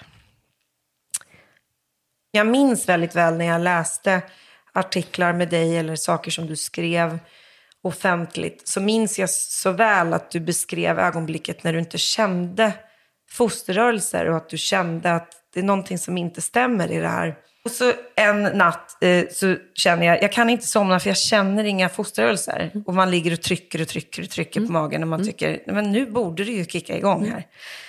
Och då bestämde jag mig för att stövla ut på gatan, sätta mig i en taxi och åka till BB. Och i och med corona så har ju vi som har fått barn under det här året, vi har behövt göra allting själva. Man får ju inte ens ta med sig någon liksom. Och jag kommer otroligt väl ihåg hur jag stövlade omkring ungefär 2:30 på natten på Danderyds parkering. Och inga dörrar gick att öppna och jag var tvungen att gå runt hela huset för att komma in. Och hur jag la mig där och tänkte, vad gör jag nu? Om det faktiskt är som för Malin. Och så är jag här själv. Jag kommer aldrig glömma det. Fy fan. Tills man hör det där lilla hjärtljudet.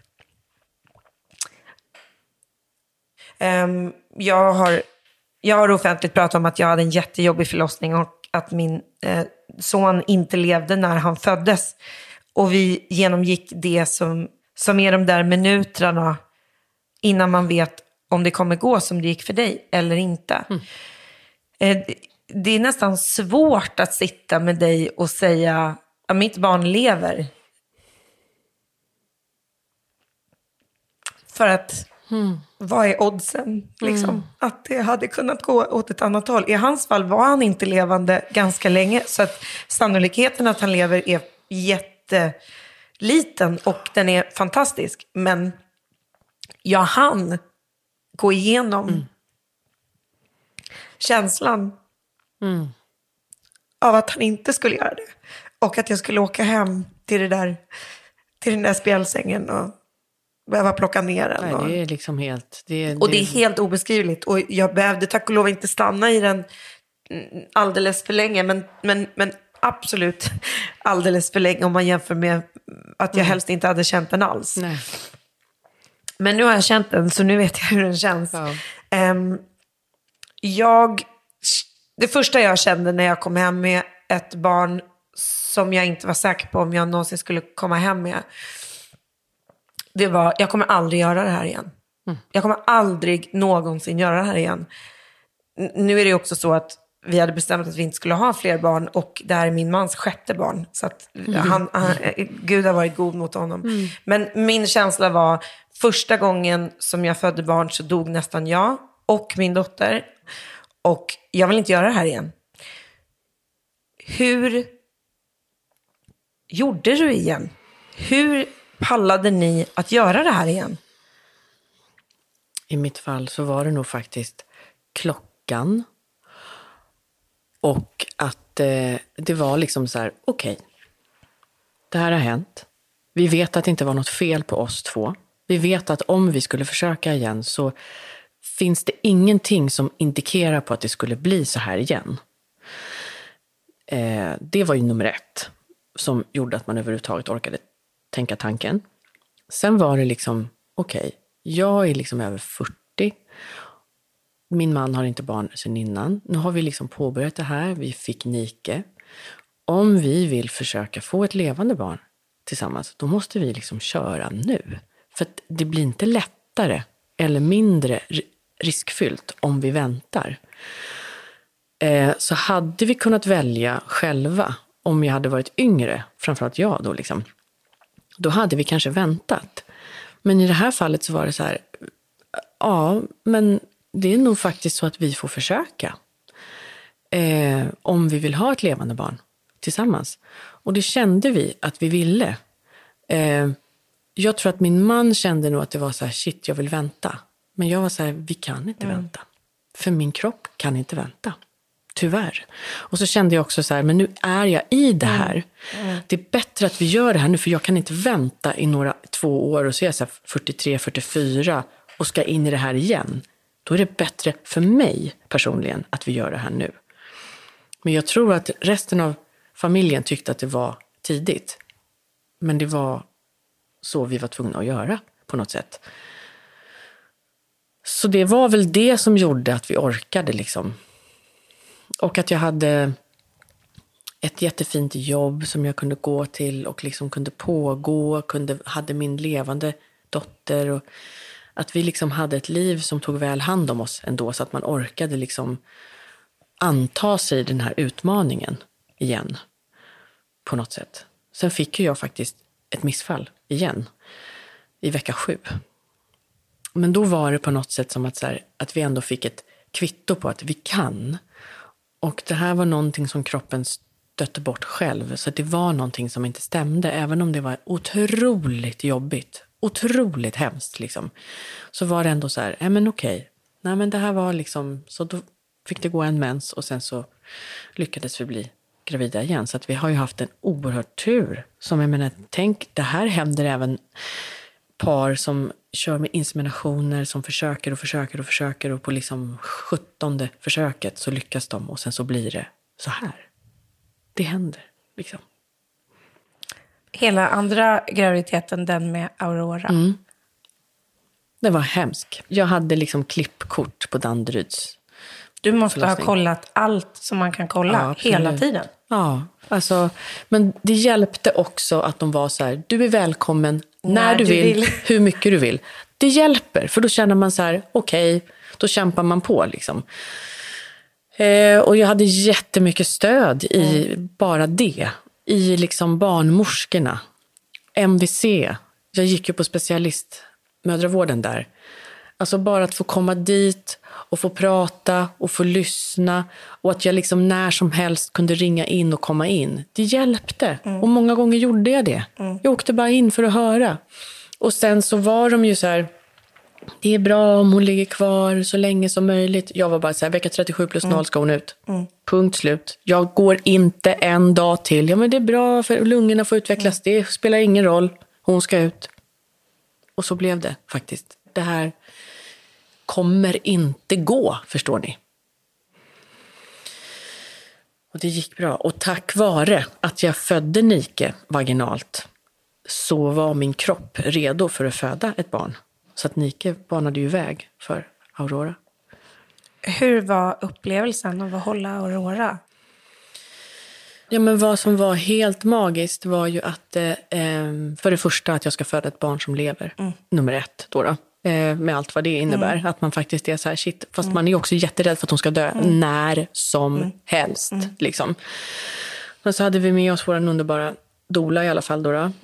Och de var så här, försäkrade mig om att ja, men om det är minsta lilla knas vi hör så tar du, och så barnet är ute på 90 sekunder liksom, så är barnet ute om någonting händer.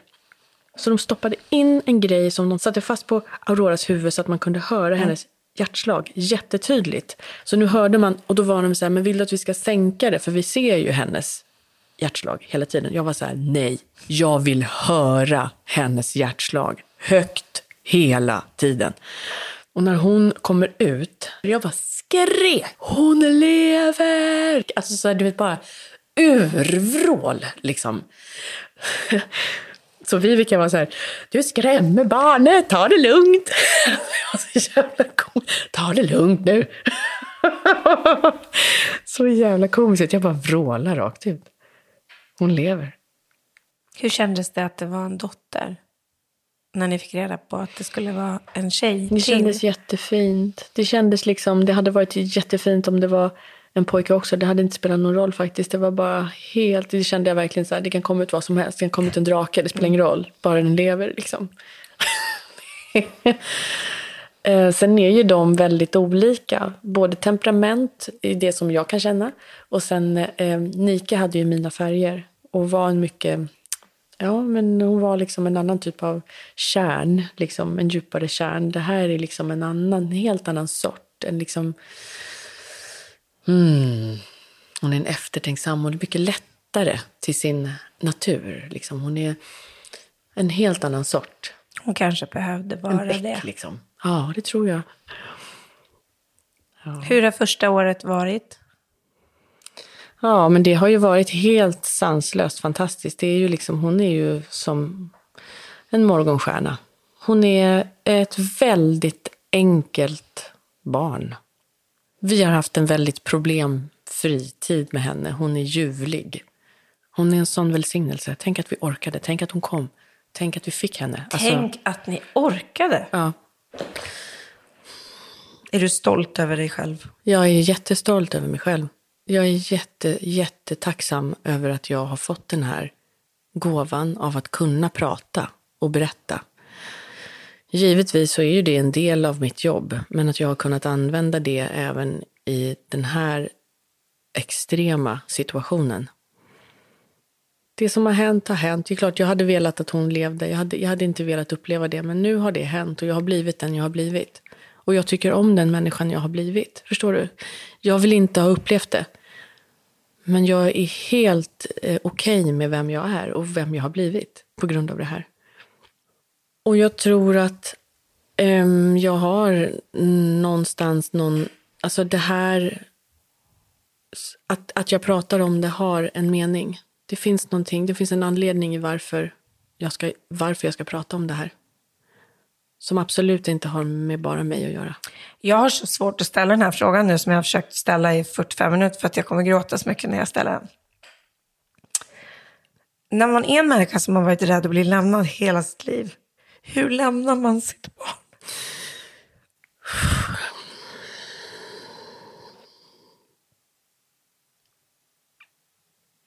Ja, det är en svår fråga. Ibland så kan jag förbanna livet som gav mig det här. Varför skulle jag behöva göra det här, gå igenom det här som redan har blivit, som har ett sånt jävla trauma kring det här.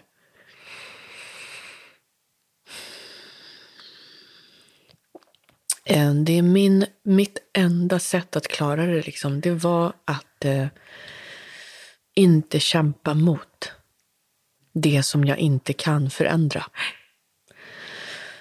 Utan andas och bara vara närvarande i varje steg och göra det med hela mig så att jag känner att jag inte överger henne.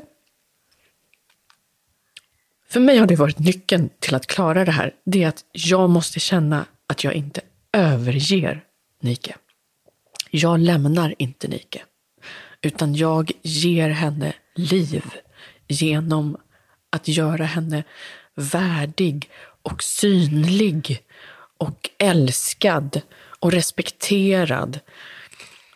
Jag lämnar inte henne. Jag ger henne tillbaka till det vi alla kommer ur. Så tänker jag.